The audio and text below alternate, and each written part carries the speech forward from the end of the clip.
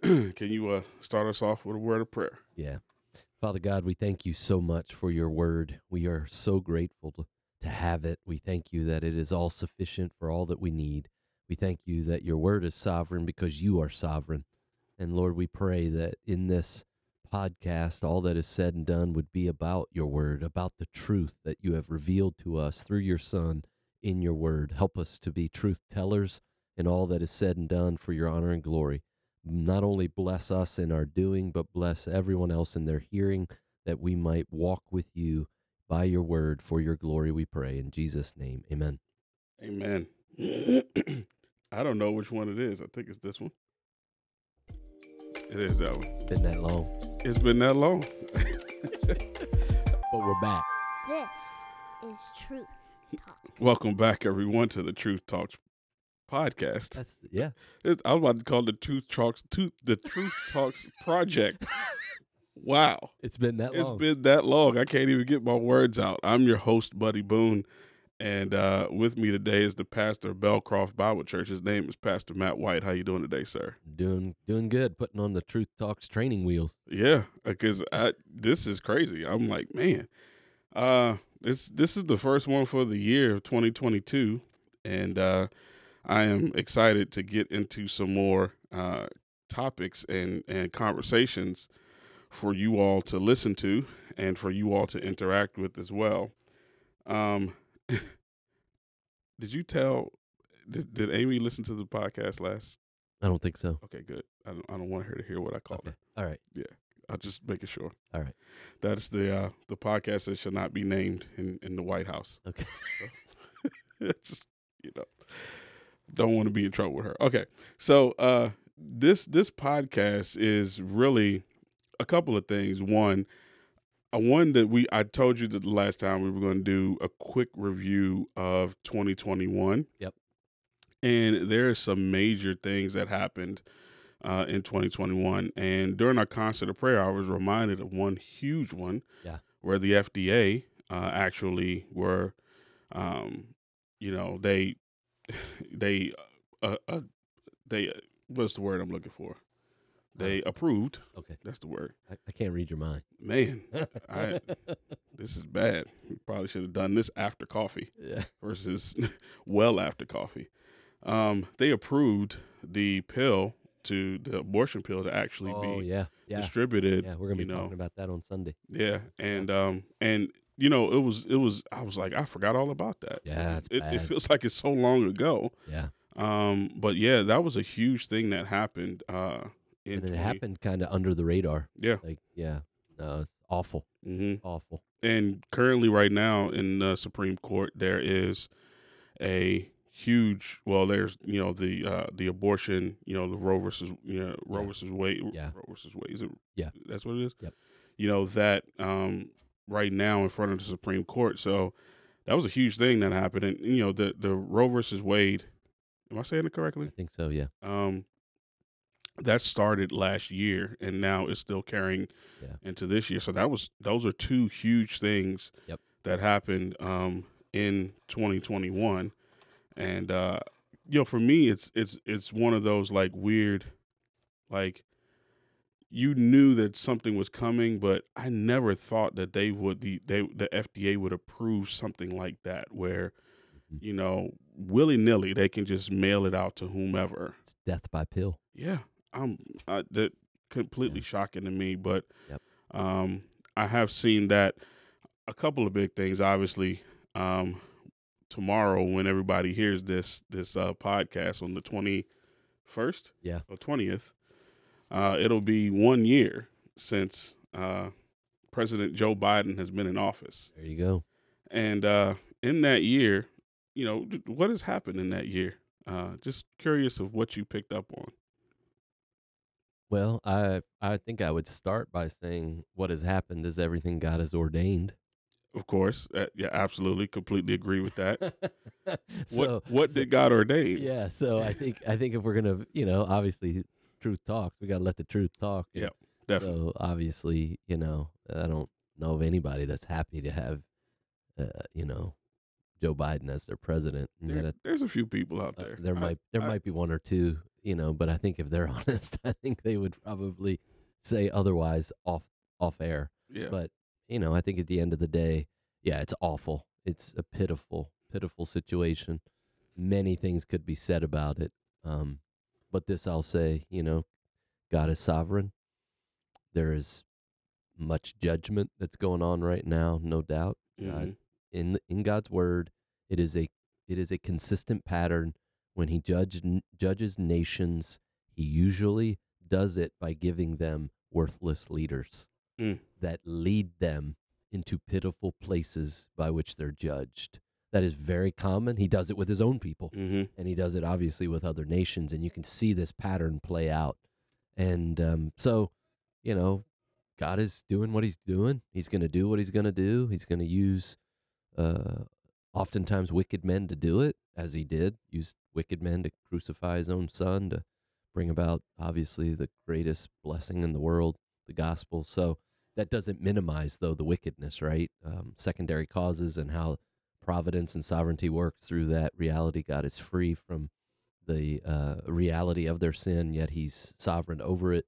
And so, yeah, Joe Biden's got a lot to answer for, that's for sure. I feel sorry for him, honestly. I really do. And, yeah, he on many levels is, from a human standpoint, is single-handedly destroying this country in so many ways in what he's doing. So, but God is a sovereign. I've been thinking a lot about that, actually, about 2021 and not only his presidency and the pitiful nature of it. And I mean, I have a lot to say about it, but don't think it's worth talking about in many ways. But the thing that I keep coming back to, in light of the cluelessness and the confusion that he permeates, right? He just brings he just, the poor guy is lost. You can see it.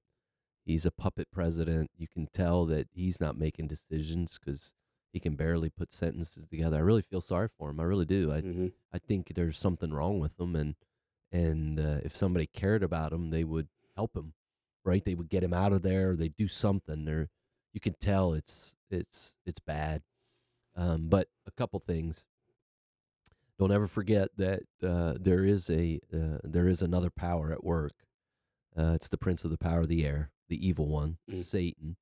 He controls small c under big C, sovereign control. God's in control of everything, but God has allowed Satan to have a certain amount of control, right? 1 John 5 says that Satan is the prince of the power of the air. The whole world is under his control, under his power, obviously the evil world system and unbelievers. And so it's interesting when you study this out in Scripture, one of the ways in which Satan will often meddle in this world and seek to bring about his schemes, his snares, his plans, again, is through governments.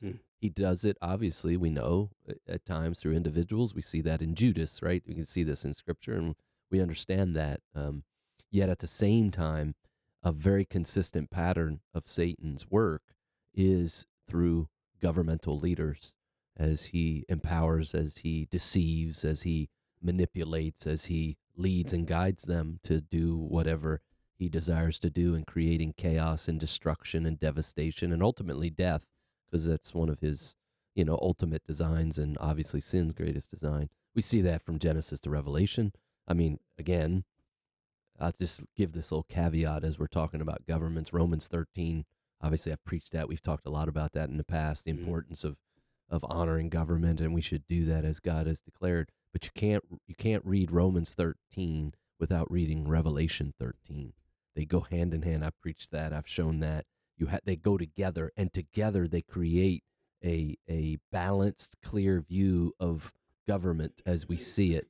God obviously designed the structure of government, but the fall, sin, Satan manipulates, deceives, destroys, infects, right? Wicked men. And Revelation 13 shows government under Satan's control, doing what government always does eventually, and reaches over its power and seeks to control. And so you have the mark of the beast, you have people being killed, and that's all satanic. I mean, that's all Satan's running the show as he is now, but he's no longer behind the scenes. Now he's doing it from underneath. He's the undercurrent that's happening, right? And you know, I'm not a prophet or son of a prophet, nor am I an end times, you know, a contemporary newspaper end times guru where I'm like getting my eschatology through the newspaper headlines or the, you know, I don't do that. Yet at the same time, there is an interesting connection through all of these things where you see, you know, all the chaos. So Satan has fingerprints wherever he goes. Again, through scripture, you'll find this. Wherever he goes, he always works with deception and lies. He's the father of lies, right? That always brings about murder and death and all of that because, again, he is the arch murderer, as the Bible says. And so you see lies, you see deception. He always brings confusion, right? Because confusion and deception go hand in hand. So you have confusion, you have deception through lies, you have chaos, right? That's the whole point. He wants to throw everything into chaos, right? And that chaos then brings fear, right? Because that's one of his greatest tools. And the fear of death is usually a big part of that. Well, I've just described the entire globe, literally, without, you know, languages, cultures, continents. It's every one of them could be defined and described right now.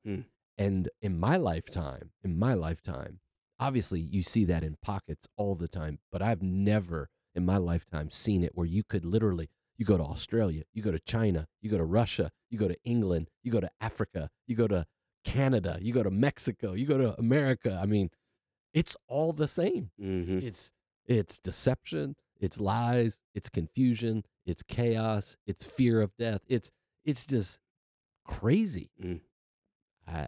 If you study scripture, you're going to see when you see the hands of the fingerprints of Satan, that's what he brings. He brings that. He meddles in that to bring that about, right? That's his goal. And so obviously there's no doubt about it. You know, I mean, Ephesians 6 is clear. We do not wrestle with flesh and blood, right? And we understand the schemes of the devil. We know what he's doing, and he's working through the evil world system. That's where critical race theory and all that stuff comes from. It's out of the pit of hell, right? I mean, it's doctrines of demons and nonsense and, you know, every false religion and, you know, all of this sexual perversion and all of this nonsense of dealing with denying biblical sexuality for an emotional sexuality that I get to choose my own my own gender, which is so ludicrous and so nonsensical that I almost can't believe we even have a conversation about it, right? It's like the NCAA is now figuring out that, a year of a man being on testosterone suppressing drugs is not long enough for him now to be a part of women's sports, right? And now they're saying, yeah, there's probably no length of time for a man that, like, I could have told you that.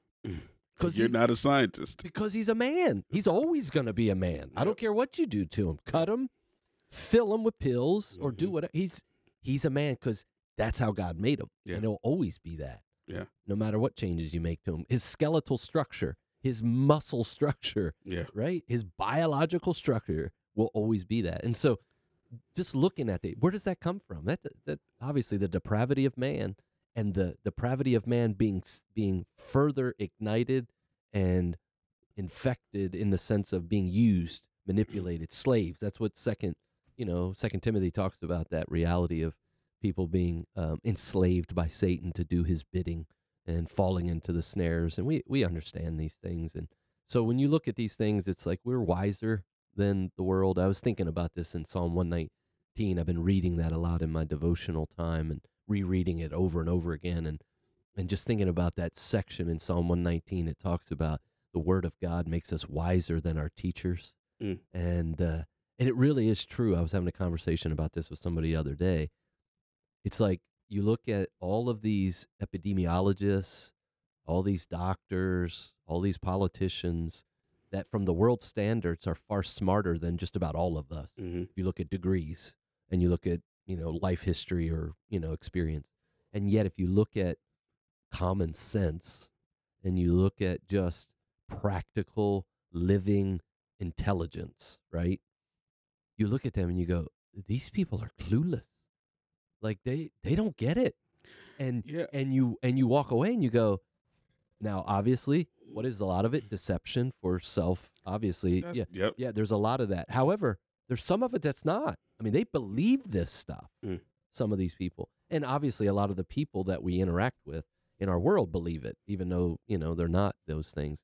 So again, it's interesting. I was telling somebody, if you just follow the Bible, if you just literally turned off the news, as I recommend all the time, turn it off, open your Bible, let sound doctrine, the Word of God, lead you. You will practically, in common sense, will be wiser than 95% of the people around you, because the Word of God will lead you always into paths of righteousness, will always lead you into truth. It will always lead you into where God wants you to go in practical decisions and all of those things. And it's just like, just take COVID, for instance. COVID is a chaotic mess because of one reason alone, the fear of death. Now, obviously, we all fear death on a practical, natural sense. Natural fear is given by God to protect us. I'm not talking about that. I'm talking about sinful fear of death by which it enslaves you. That's when fear becomes sinful. When whatever it is that fear is, it becomes enslaving. It controls you. It drives you. It becomes idolatrous. That's where we've been living for years. And that then clouds your mind and confuses people. And it's awful. But true believers that are following God's word, Hebrews 2, the fear of death has been done with. Yeah, nobody wants to die. We put on our seatbelts because we have a natural fear of death. We're not talking about that. We're talking about a debilitating, enslaving, an anxiety-driven fear of death, like we've seen with people with this COVID chaos. It's like true believers don't have that. We are people of peace. We are people of trusting the Lord, and therefore we can make good decisions. We can make decisions that God is honored, and the world, our world, i.e. our lives, keep going forward with no crazy, nonsense, foolish decisions, simply because we follow the word. It makes us wiser. Now, I want to not challenge you, but kind of like interject something into what you just said. And here's why. Because the deception that you're talking about literally says that people that follow the Bible follow Scripture. And I'm not talking about halfway, where you were talking about the doctrine of demons, because a lot of those people, they don't really believe what the Bible says.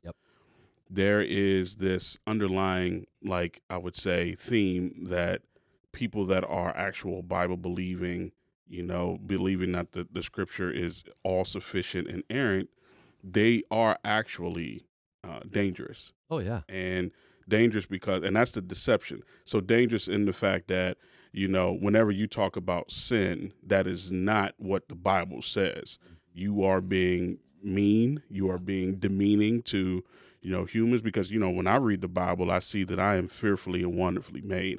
I am the head and not the tail. That's what I see in the Bible. What you're saying is wrong. Yeah. And hate speech. The fact that somebody can't, go and say, well, I feel like I am, not the gender that I was assigned at birth, or, we shouldn't assign a gender at birth because of the fact that, we should let the child, dictate who they want to be. And if you don't believe that, then that's actually, violence. Towards me and towards, people. That's anti-conversion therapy bill that just got passed in Canada. I think it's passed in France. I think it was passed in Australia. It's coming to America. I mean, it's here because there's one. It's actually in Indiana. Yeah, there's a biblical counseling center in Indiana, and there is in the city, wherever that place is. They are now trying to pass that.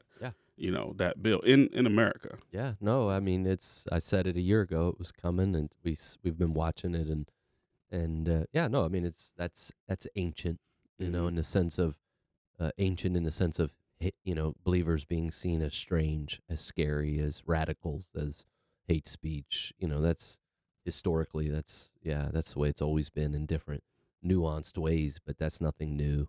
We know these things are going to happen. The Bible's clear. It's going to wax on. Persecution is part of God's plan, as always has been. He told us in Philippians chapter 1 that we have not only been ordained to believe, but also to suffer for his sake. And we understand that. We know that most suffering in the Bible obviously is talking about religious persecution, not toenails, being stubbed and, or cancer or whatever. We understand those are trials, but most of the time when we see suffering being spoken of in the Bible, it's talking about being persecuted for your faith, right? Obviously, there's applications to, trials and tribulations by way of sickness, brought on by all kinds of things. But if we're going to be contextually accurate, that's really the bulk of what the Bible speaks of, because that's reality. And, while America has been spared from that on many levels throughout the years, we see that quickly evaporating. I mean, quickly, and it's coming. I don't want it to come. I don't think any God-fearing person does, but the Bible says it's coming. Like the Bible said it's going to come very clearly, and we know that, and we can see now through the reality of our world that it's coming.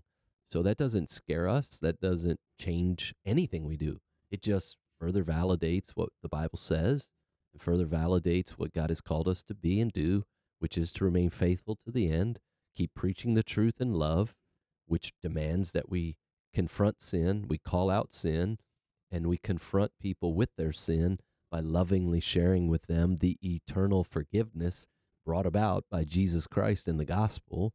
And while that is considered by, sadly, many today, including governments, as hate speech and even racist rhetoric, at the end of the day, that is the loving, eternal truth of God. And so we just follow our Lord in that.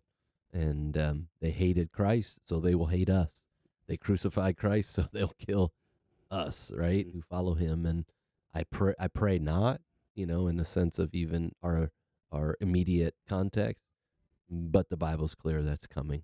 And the amazing thing is that's part of God's design, because as the gospel is attacked, it spreads even more.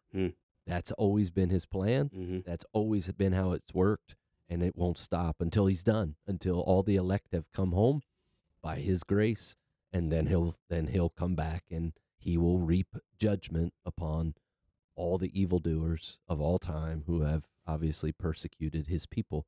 And he said that, and we see that obviously throughout scriptures, but especially in the book of Revelation, where he makes that clear, where the tribulational saints who have all been martyred in very much the same way I'm just talking about, and there they are in, Revelation 6, and they're asking Christ, how long? How much longer before you avenge our souls? And he says, just a little while longer, just wait. He gives them the white robes and, encourages them, and just wait.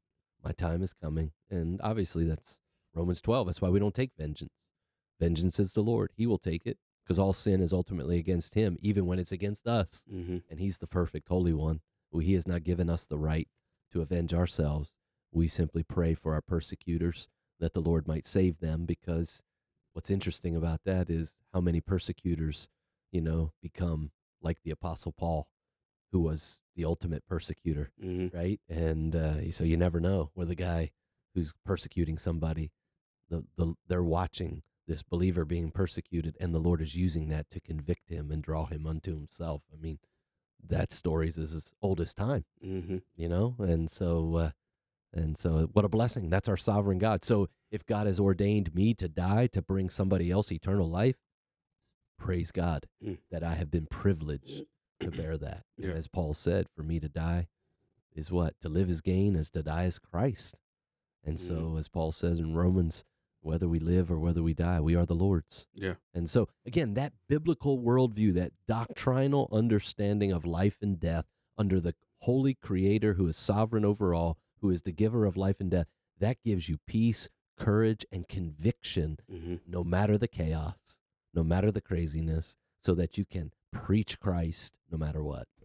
And there are certain people that have literally lost their conviction. And I'm seeing, Yeah. it feels like maybe because I'm paying attention, but there is a huge uptick of people who are literally walking away from the faith Yeah. that are just, one person that, you know, one of my first like understandings of, doctrine Mm. was from this Christian hip hop group called the Cross Movement. Mm. And, I would listen to it over and over again because growing up in my charismatic Word of Faith church, that stuff sounded completely different. So I'm like, I'm trying to figure this stuff out, and I'm memorizing it because I'm hearing it all the time, and I'm rapping it along with them when I'm listening to it.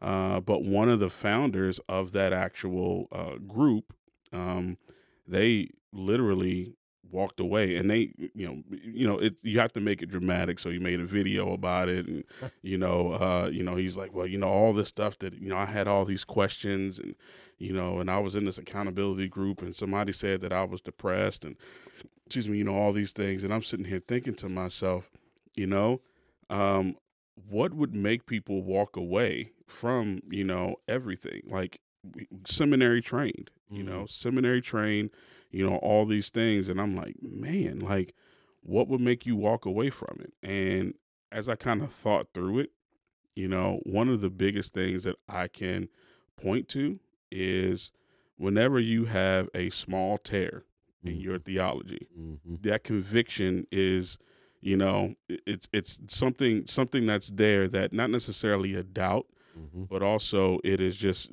kind of like a small tear, because most of the people that I've seen lately, like last year, they walked away because of this feeling of entitlement because of the Black Lives Matter movement. Yep. It's like, well, I see the Black Lives Matter, and that's why I'm walking away, now, because all these people just disagree with me, or somebody confronts them on something, and that's what it is. So it's a little small tear Yep. that kind of, took them away. Yeah. So, yeah, what you say is sadly true on so many levels, but um, it goes both ways. So, yeah, we're obviously, I talked about this 2 years ago, and so much of this happened, and was speaking to that reality that this would be a great purging out because of the difficulty. And whenever you have to take a stand in anything in life, that's when truth comes out, right? Mm-hmm.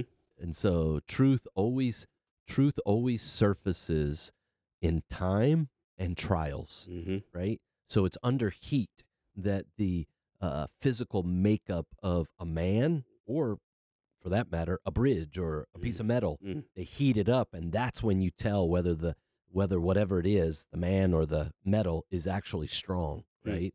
And we're under heat, and so the heat is revealing the cracks, the fissures, the false Mm-hmm. belief. Again, the Bible, again, wiser than than our teachers and enemies and all these things.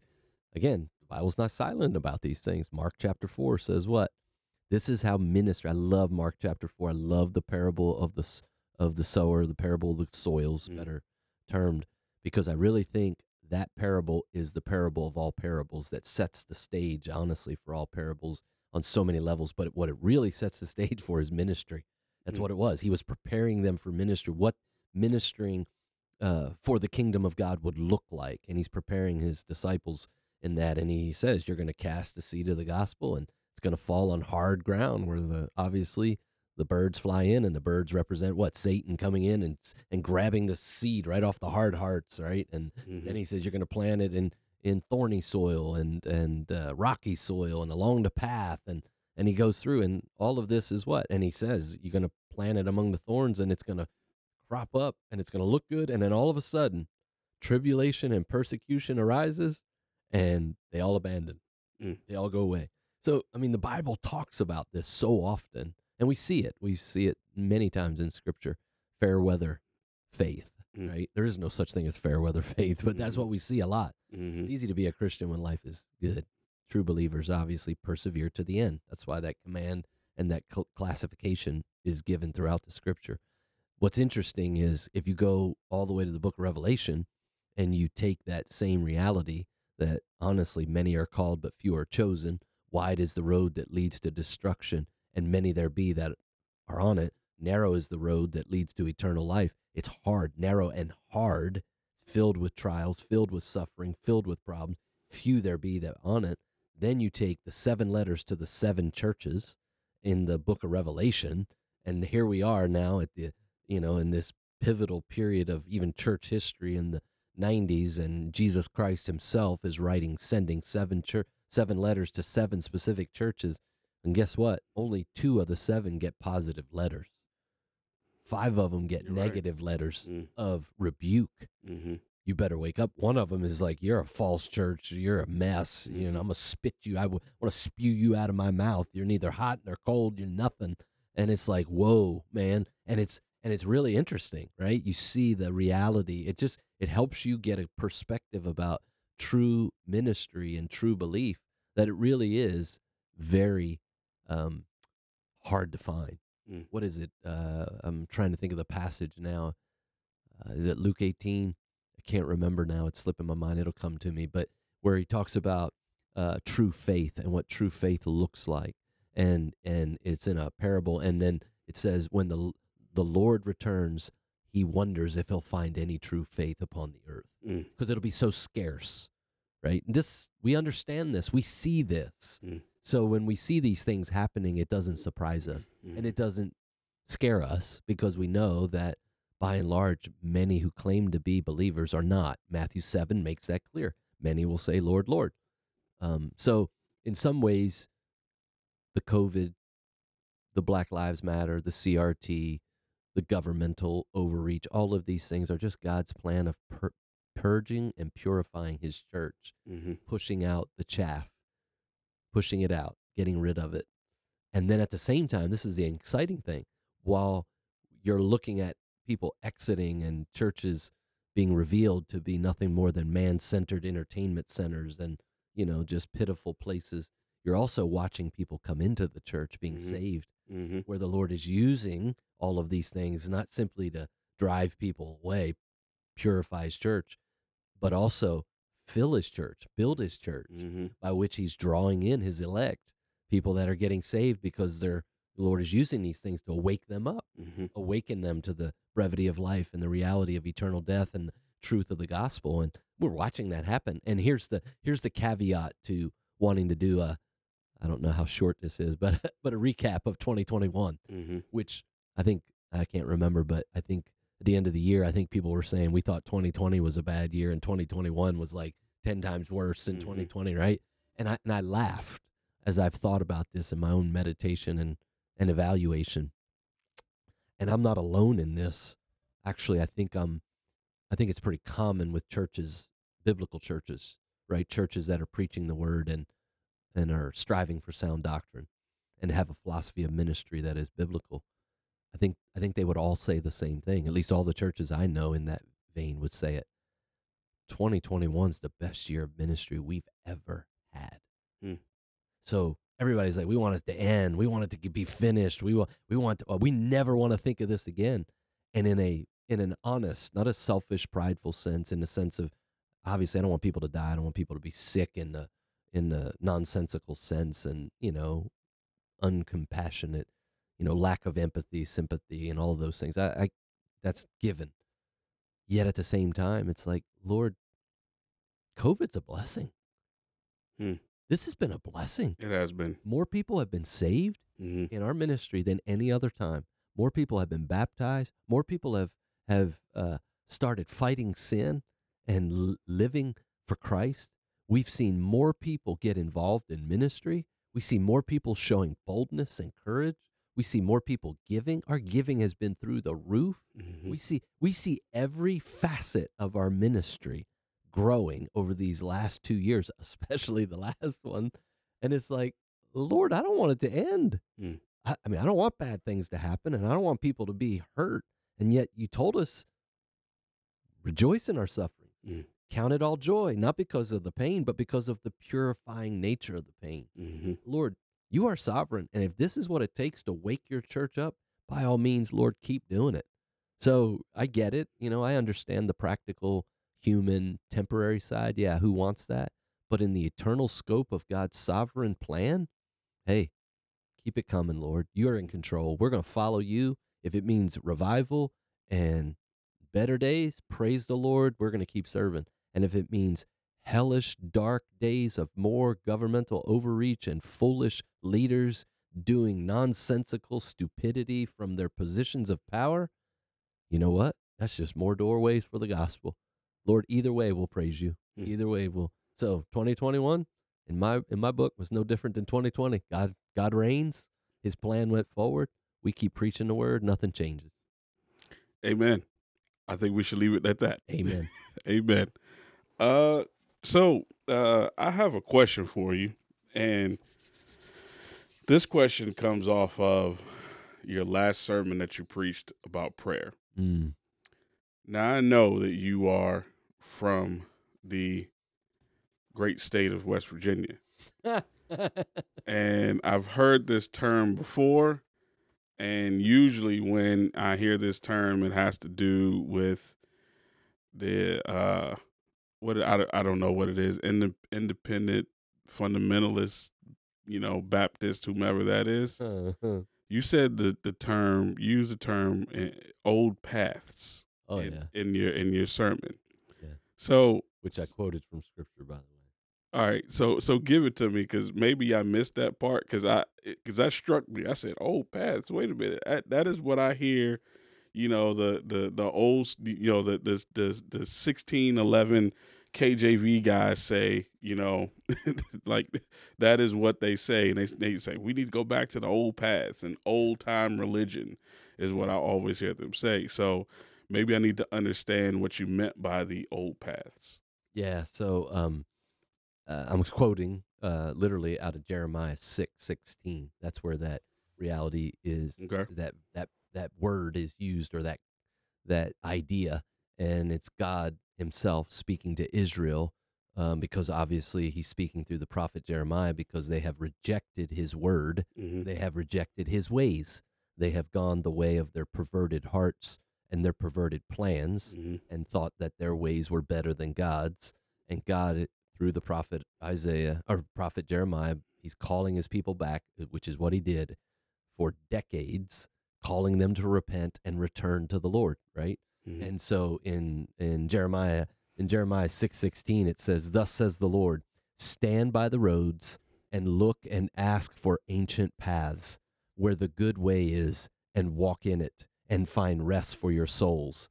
So He's literally saying, look, go back to the ancient ways, go back to the Torah, go back to what Moses taught you, go back to the Abrahamic covenant and all that was laid out there, and go back to all the old paths that were laid out for you as when you became a nation, and that the prophets have been teaching you, and that the law of God has been laid out for you. You don't need anything new. You don't need necromancers. You don't need sorcerers. You don't need other gods. Go back to the old paths that God has laid down. Mm-hmm. Follow His word.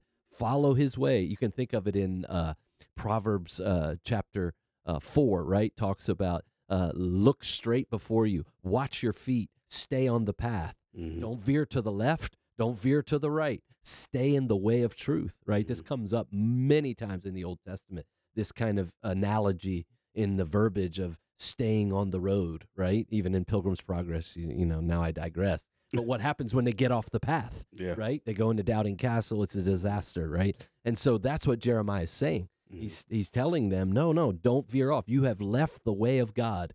Return to it. And that's what the call of repentance always is, right? Mm-hmm. All we like sheep have gone astray. Mm-hmm. We've each gone to our own path, our own way. But the Lord, right, is calls us back in repentance. Mm-hmm. And the sad part of that verse, so Jeremiah's calling to them, he's preaching to them, he's calling them back to the way of God, the good way. He's commanding them to walk in it. And if they do, they'll find rest for their souls. And then the end of verse 16 says, but they said, we will not walk in it. Mm. Wow. And therefore, judgment comes. Well, I don't think any clearer description could be made for the modern church, right? Mm-hmm. The modern church has left the old paths, right? I think if I pull one of my J.C. Ryle books off the shelf up there that has a litany of sermons on it, the title of the book is Old Paths. Mm.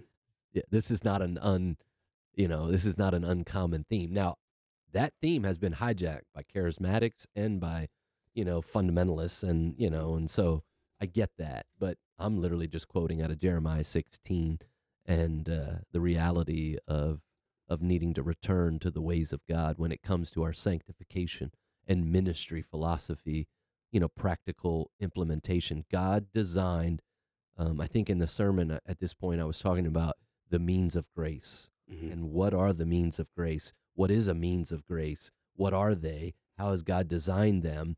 And the problem is people are, quote unquote, trying to serve the Lord, do ministry, quote unquote, missions, evangelize. And I'm using air quotes because they use those biblical terms, but they do unbiblical methods with them. Mm-hmm. They have left the paths that God has provided for how to do this, and they've rejected the means of grace, Mm-hmm. the methods, the ways at which God has ordained, sovereignly given to his church, his people, for growing in Christ's likeness. But rather than following those ways, they have rejected them, and now they're following man's ways, Mm-hmm. pop psychology, Mm-hmm. emotionalism, listening to your heart, listening to the still small voice of God that never is of God, Mm-hmm. doing that nonsense. Mm-hmm. That's walking away from the old paths. Mm-hmm. The old paths, obviously, are the preaching of the word, prayer, the ministry of the local church, the ordinances, and down the line, those means by which God in his word makes very clear, this is how you grow. This is how you fight sin and put on Christ, by walking in these ways. And if you walk in these ways, you'll not only be blessed in your doing, I will be honored and you will grow. Mm-hmm. Yeah. So you actually went ahead to Sorry. where I was going to go, But- which is perfect. Because in the notes, as I was taking notes, you talked about that first, the means of grace, and Yes. then you talked about Yes. the old paths. So Yes. you pushed us right into the direction where we Because we need to to go. return to the means of grace. And I wanted to talk about Go that for it. because Sorry. you're Forgive good. me. You're good. The the word of GPMs are starting to crank up here, so forgive me. they're going. Notice I'm sitting on my hands now. That's fine. That's fine. But the biggest thing that I loved about it is that I love what you said was like the means of grace for us to grow in Christ's likeness is to submit to them. The big one, obviously, and the first one, as you said, was the word of God. Yeah. Now, obviously, how do we implement the word of God as a means of grace? And this comes from, let me give you like where I'm coming from. The day before that sermon in men's Bible study, you had a litany of verses that we talked through, talking about the word of God and what it can be used for. Yeah. We didn't get through all of them, but I do want to kind of use some of that to, I want you to use some of that to answer that question of how that is a means of grace and work. Yes. And keep in mind, we're already 43 minutes into the podcast. Got it. So I just wanted to say that. Yep. Take as much time as you want to, but I just want to tell you where we were. You have every right to cut me off because I will never stop. I know you won't. So this is because I can see you sitting up in your seat. You're ready to go. You like, it's like, let's go. Listen, we could talk about 2021. All right, I'll give you a little bit of that. But when we start talking about truth, man, I come to life. That's good. I hope my pastor comes to life when he starts to talk about the word of God. Like, you start pushing my buttons when you start letting me talk about the truth, man. I'm a different person. Let's go. Let it out the cage. I don't want to talk about Joe Biden. That's a waste of time. I don't want to talk about the world. I want to talk about the word. Well, I don't know if you noticed, but when I asked you the question, you were like, yeah, Joe Biden, okay. But then you went to literally what the Bible has said about what's going to happen. I think it's a waste of time. Yeah. I really do. So I think it's a waste of time. But anyway, so yes, let's start with just clarifying in case any of our listeners aren't familiar with the term means of grace. What is that? What does that term mean? That just is a classification. It's a historical classification. So many people probably have heard of the Latin phrase media gratia, right? There's even some ministries that use that phrase as their ministry. That's their ministry name. Mm-hmm. That means literally means of grace. Mm-hmm. That's what it means in Latin. So it's a historically reformed, pretty strong term in in reformational circles, right? Because coming out of Roman Catholicism, one of the things that Roman Catholicism obviously did was they rejected the old paths of the means of grace and invented their own in the sacraments and the like. And here we go. And so the means of grace is nothing more than a term that basically classifies or defines or illustrates or describes the God-ordained ways, the God-ordained processes, if you will, or practices, or ordained plans that God has put in his word, practices that he's put in his church, commands he's given to his people, that if they walk in it, if they embrace it, if they follow it, those are the ways in which his sanctifying grace comes in through their life, works in their life, and makes them holy. And so here's a really good way to think about it. Most of our listeners will understand and embrace that God is sovereign over all, that he defines the end from the beginning. Isaiah 46, he writes the end, he writes the beginning. But what most people fail to realize, we embrace that. He is the Alpha and the Omega. He knows the beginning and the end. Well, we forget he also knows the middle. But he not only knows it, he has decreed it. He has, here's where this means of grace comes from. He has designed and decreed your end, which is your glorification, but he's also designed and decreed the means for getting you to the end. And that's what people forget.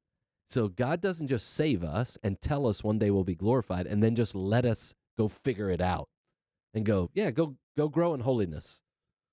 And it's like, no, God says, this is the way this works. You're now redeemed, you're justified. One day you will be glorified. And now I'm going to sanctify you progressively. I'm going to make you holy like Christ. I'm going to use you in the process. It's a synergistic work as you follow my plan for your life. And of course, you see this most clearly in John 17:17, when Jesus Christ uses the word, make them holy, sanctify them, hagios, sanctify them, Father, by the word.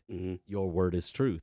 So what he's saying is, make them holy through the means of grace that you have given, which is your word. It's your word that does its work to make our people holy. That's your plan, Father. Now use it. And side note, you see Jesus praying what? The purposes of God, already ordained by God, and hence why it's a powerful prayer. So that's the means of grace, and there are many of them. Obviously, the primary one, the most explicit one, the most important one, the most powerful one is the Word of God. John 17:17, very clearly.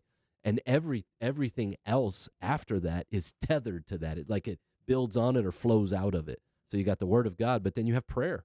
That's one that we're looking at in our church right now as a means of grace, a powerful means of grace, a means of grace that I would dare say is mostly neglected, rarely seen as a means of grace, and yet it is. Again, John 17:17, Word of God, sanctification, and Jesus Christ is doing what? He's praying. He's praying that his people that God the Father would sanctify them through the Word. There you see prayer and the Word. If you trace this out through the book of Acts, guess what you see? Tethered together, the preaching of the Word and the praying of the people. And what's the result of that? Purification. When you see Paul pray over and over again, he prays primarily for one thing, the purification of the believer, that they would walk holy, that they would be more like Christ. That's the means of grace. And so you see this marvelous reality. Obviously, the ministry of the local church, massive part, because the context for the coalescing of the Word of God and prayers to God are brought together in what? The local church, where the preaching of the Word and the public prayers of the people are come together, as well as the private prayers of the church when they're scattered. But then you also have the ordinances, right? The Lord's Supper and baptism, they're means of grace. Right. And so you have all these realities that the Bible dictates, that God has decreed and he has designed for his church to grow. And so now you asked, how does the Word do that, right? I think that was what you asked. How does the Word, as a means of grace, given by God, sovereignly given, he's given us his Word, how does the Word then do its work to grow us? Well, I think you start from the very beginning, right? 1 Peter 1:23, the word regenerates us. Mm-hmm. It is the word of God that brings life to the dead soul, right? Again, 1 Peter 1:23 says that. James 1:18 says that. The word also, obviously, not only regenerates us, it saves us. Just a further step further, even beyond regeneration. It justifies us. It redeems us. It saves us. James 1:21, James 5:20-21, 2 Thessalonians 2:13 talks about the reality of being saved by receiving the Word of God, right? You know, that reality. The Word of God produces faith in us, which is the doorway, obviously, of the whole deal. And we see that in John 20:31 and in Romans 10:17, right? Faith comes by hearing, and hearing by what? The Word of God. So the Word produces as the Holy Spirit works through regeneration. And back to that Mark 4, the implanted seed, which James talks about. And as they come together, it's almost like a dynamic duo, right? Holy Spirit's regenerating. The Holy Word is being implanted. They come together. What's the offspring? Faith, true faith. Boom. It's the Word of God that does that. The Word of God renews us, right? Renews us after the image of our Creator, Colossians 3:10. Romans 12, it renews our mind, right? So, again, back to that wisdom thing. What has happened in COVID? So many people have not been following the Word. They've been following their feelings. So instead of having a renewed mind, they have a distracted mind, a fearful mind, a confused mind. What does the Word of God do? Psalm 19:7. It brings wisdom to the simple. It brings clarity to the confused. It renews the mind. It matures us. 1 Peter 2:2, right? It's the reality of we start out on milk in the Word, right, as newborn babes, and then we grow into what? Meat in the Word. We're maturing. We're growing in the Word. It comforts us. It produces hope in us. Romans 15:4. It cleanses us, right? The Word of God cleanses us, as it says in Ephesians 5:26 and John 15:3. The Word of God strengthens our faith. Not only produces faith, it stabilizes and steels, right? It strengthens our faith. It grows our faith.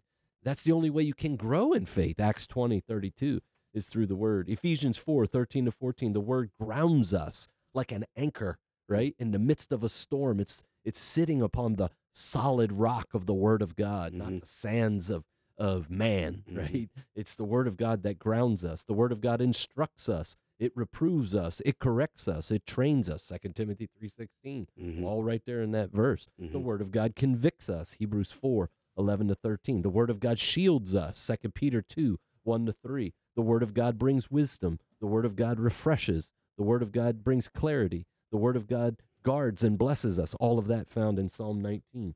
The Word of God guides us. Psalm 119, 104. I don't think you studied this, have you? No.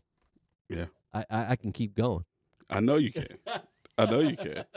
And that's the thing. I'm like, do I stop him or do I just let him keep going? So I think the question is, then what do we do with the Word, right? Because again, it's not I love this, right? Because this comes up all the time. It's not the means of grace are not the means of grace are not like genies in a lamp.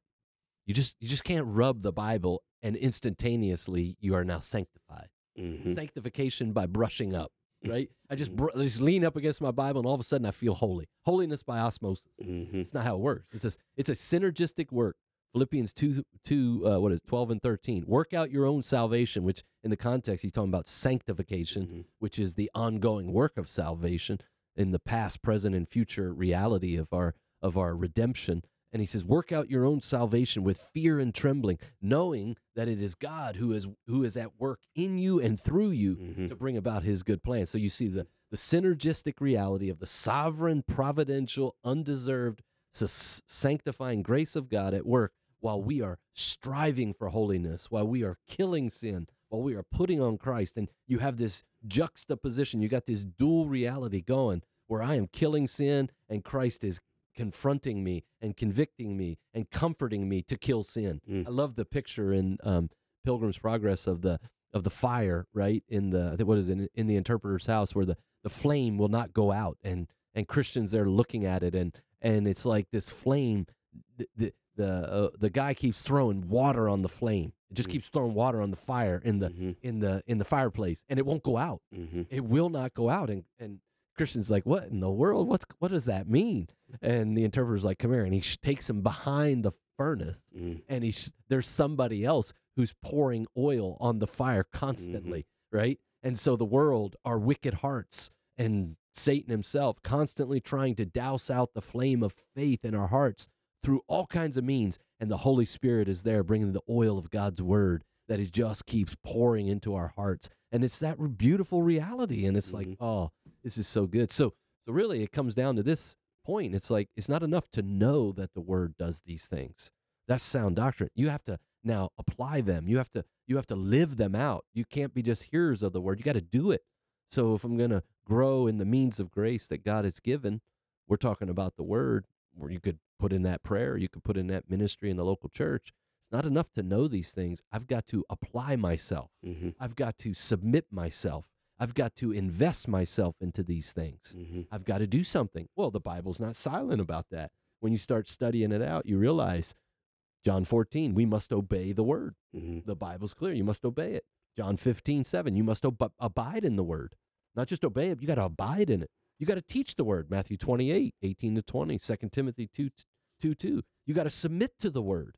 1 Thessalonians 2:13. You got to be an advocate and defend the word. Uphold it. 1 Timothy 3:15. You got to rightly divide the word. 2 Timothy 2:15. You got to know the word. 2 Timothy 3:16-17. You got to listen and heed the word. 2 Timothy 4:1-4. 2 Peter 1:19. You got to let the word richly dwell in you.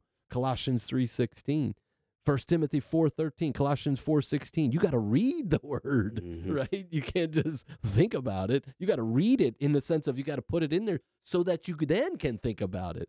You got to walk and live by the word. Galatians 5:16, verse 25 as well is also 3 John 4. You got to long for the word. Hold on. I got to write it down because this is the part that you didn't go over. Oh no, I can't. I'll stop. I don't want to get you ahead, man. I can't give you the answers, man. I'm just saying. You gave me one. Oh man, but I mean, all of these are commands. All of these are imperatives, whether explicit or implied within the text, by which we are confronted to not simply know the power of the word, but to embrace it, to believe it, to follow it, to do it. And this is where the rubber meets the road, honestly.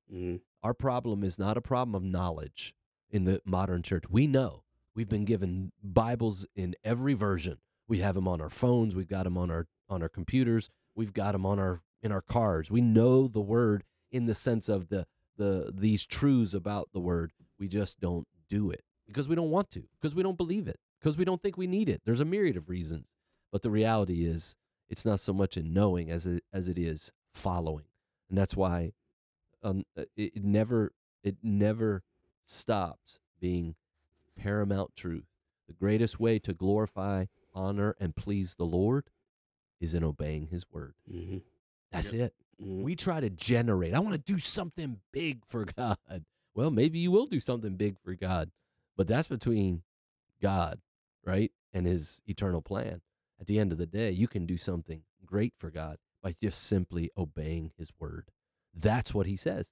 By this, my Father is glorified. What is that? By obeying his word and thus bearing much fruit. 1 John 2, how will we know that you are children, obeying his commands? Absolutely. And, if you love me, Jesus said, you will what? You will do great things for me? Nope. Not in what we classify and define as great things, whatever that might be. Jesus says, if you love me, you'll keep my commandments.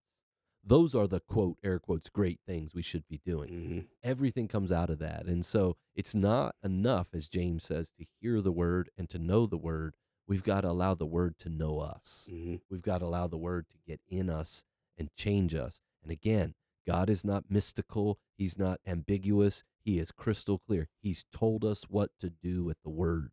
And that is what the means of grace. I've got to follow it. I've got to embrace it. I've got to do it, not as a work, but as a blessed grace of God given to me so that it works on me to fulfill his will. Yeah, definitely. Amen. I still have more questions, and we are right up on an hour. We get to come back. But I want to just make this end it here. Was this a good first, what is it, 2022? I forget.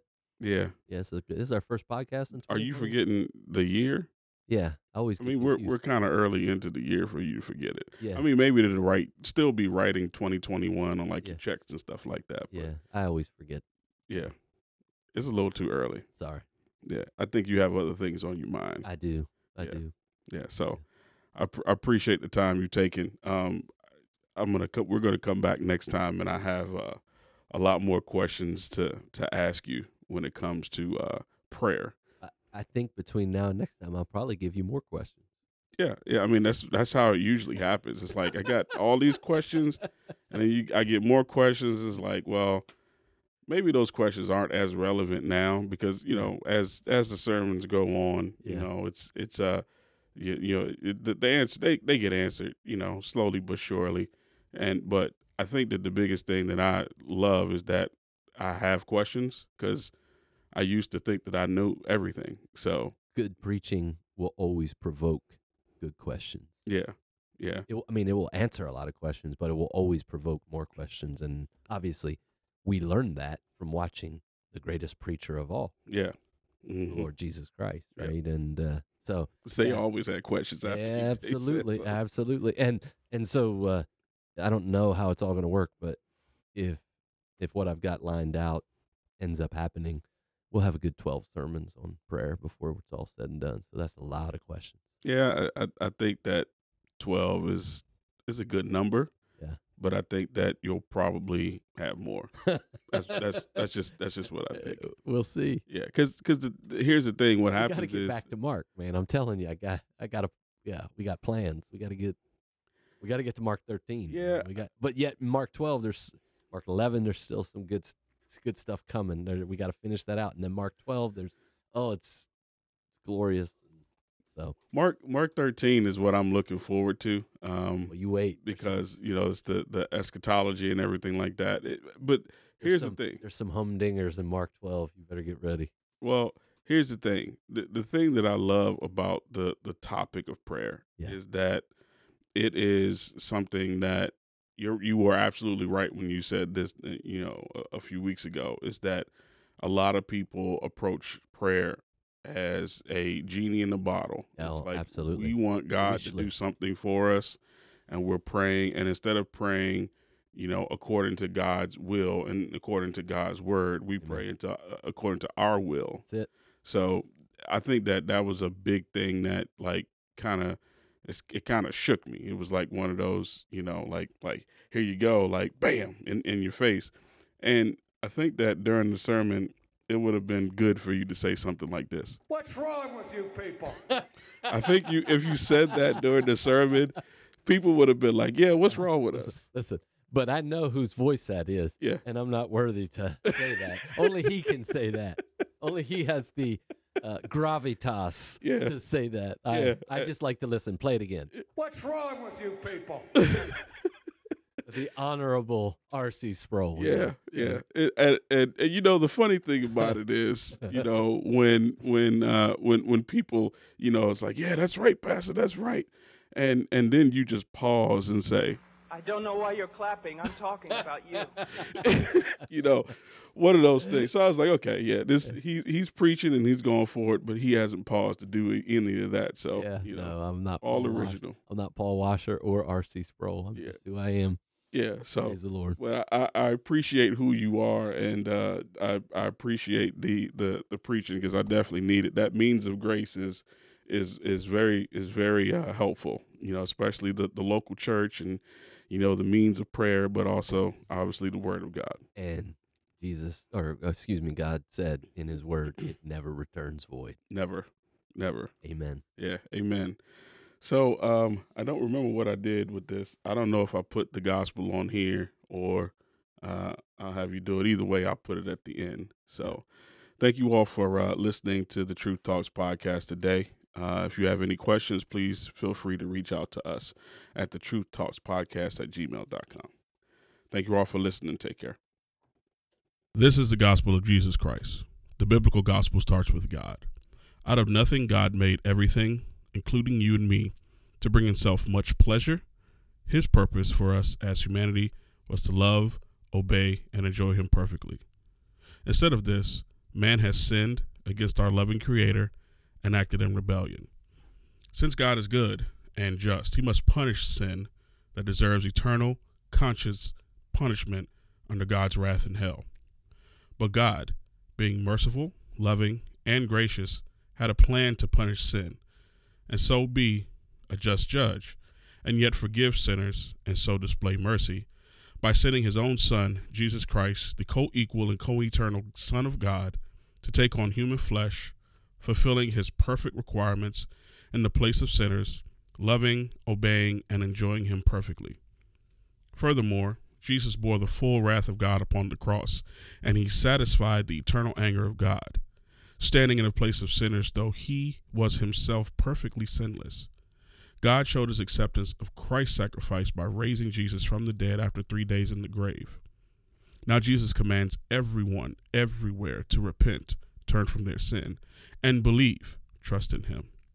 This is the glorious transaction.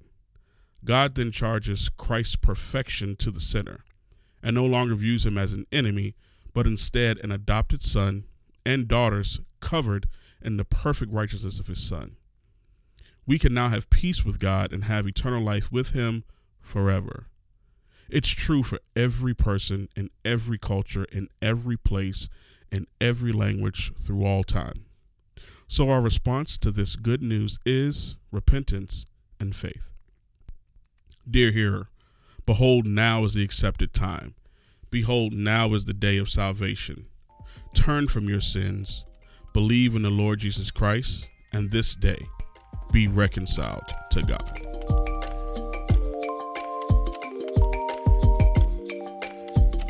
Thanks for tuning in today.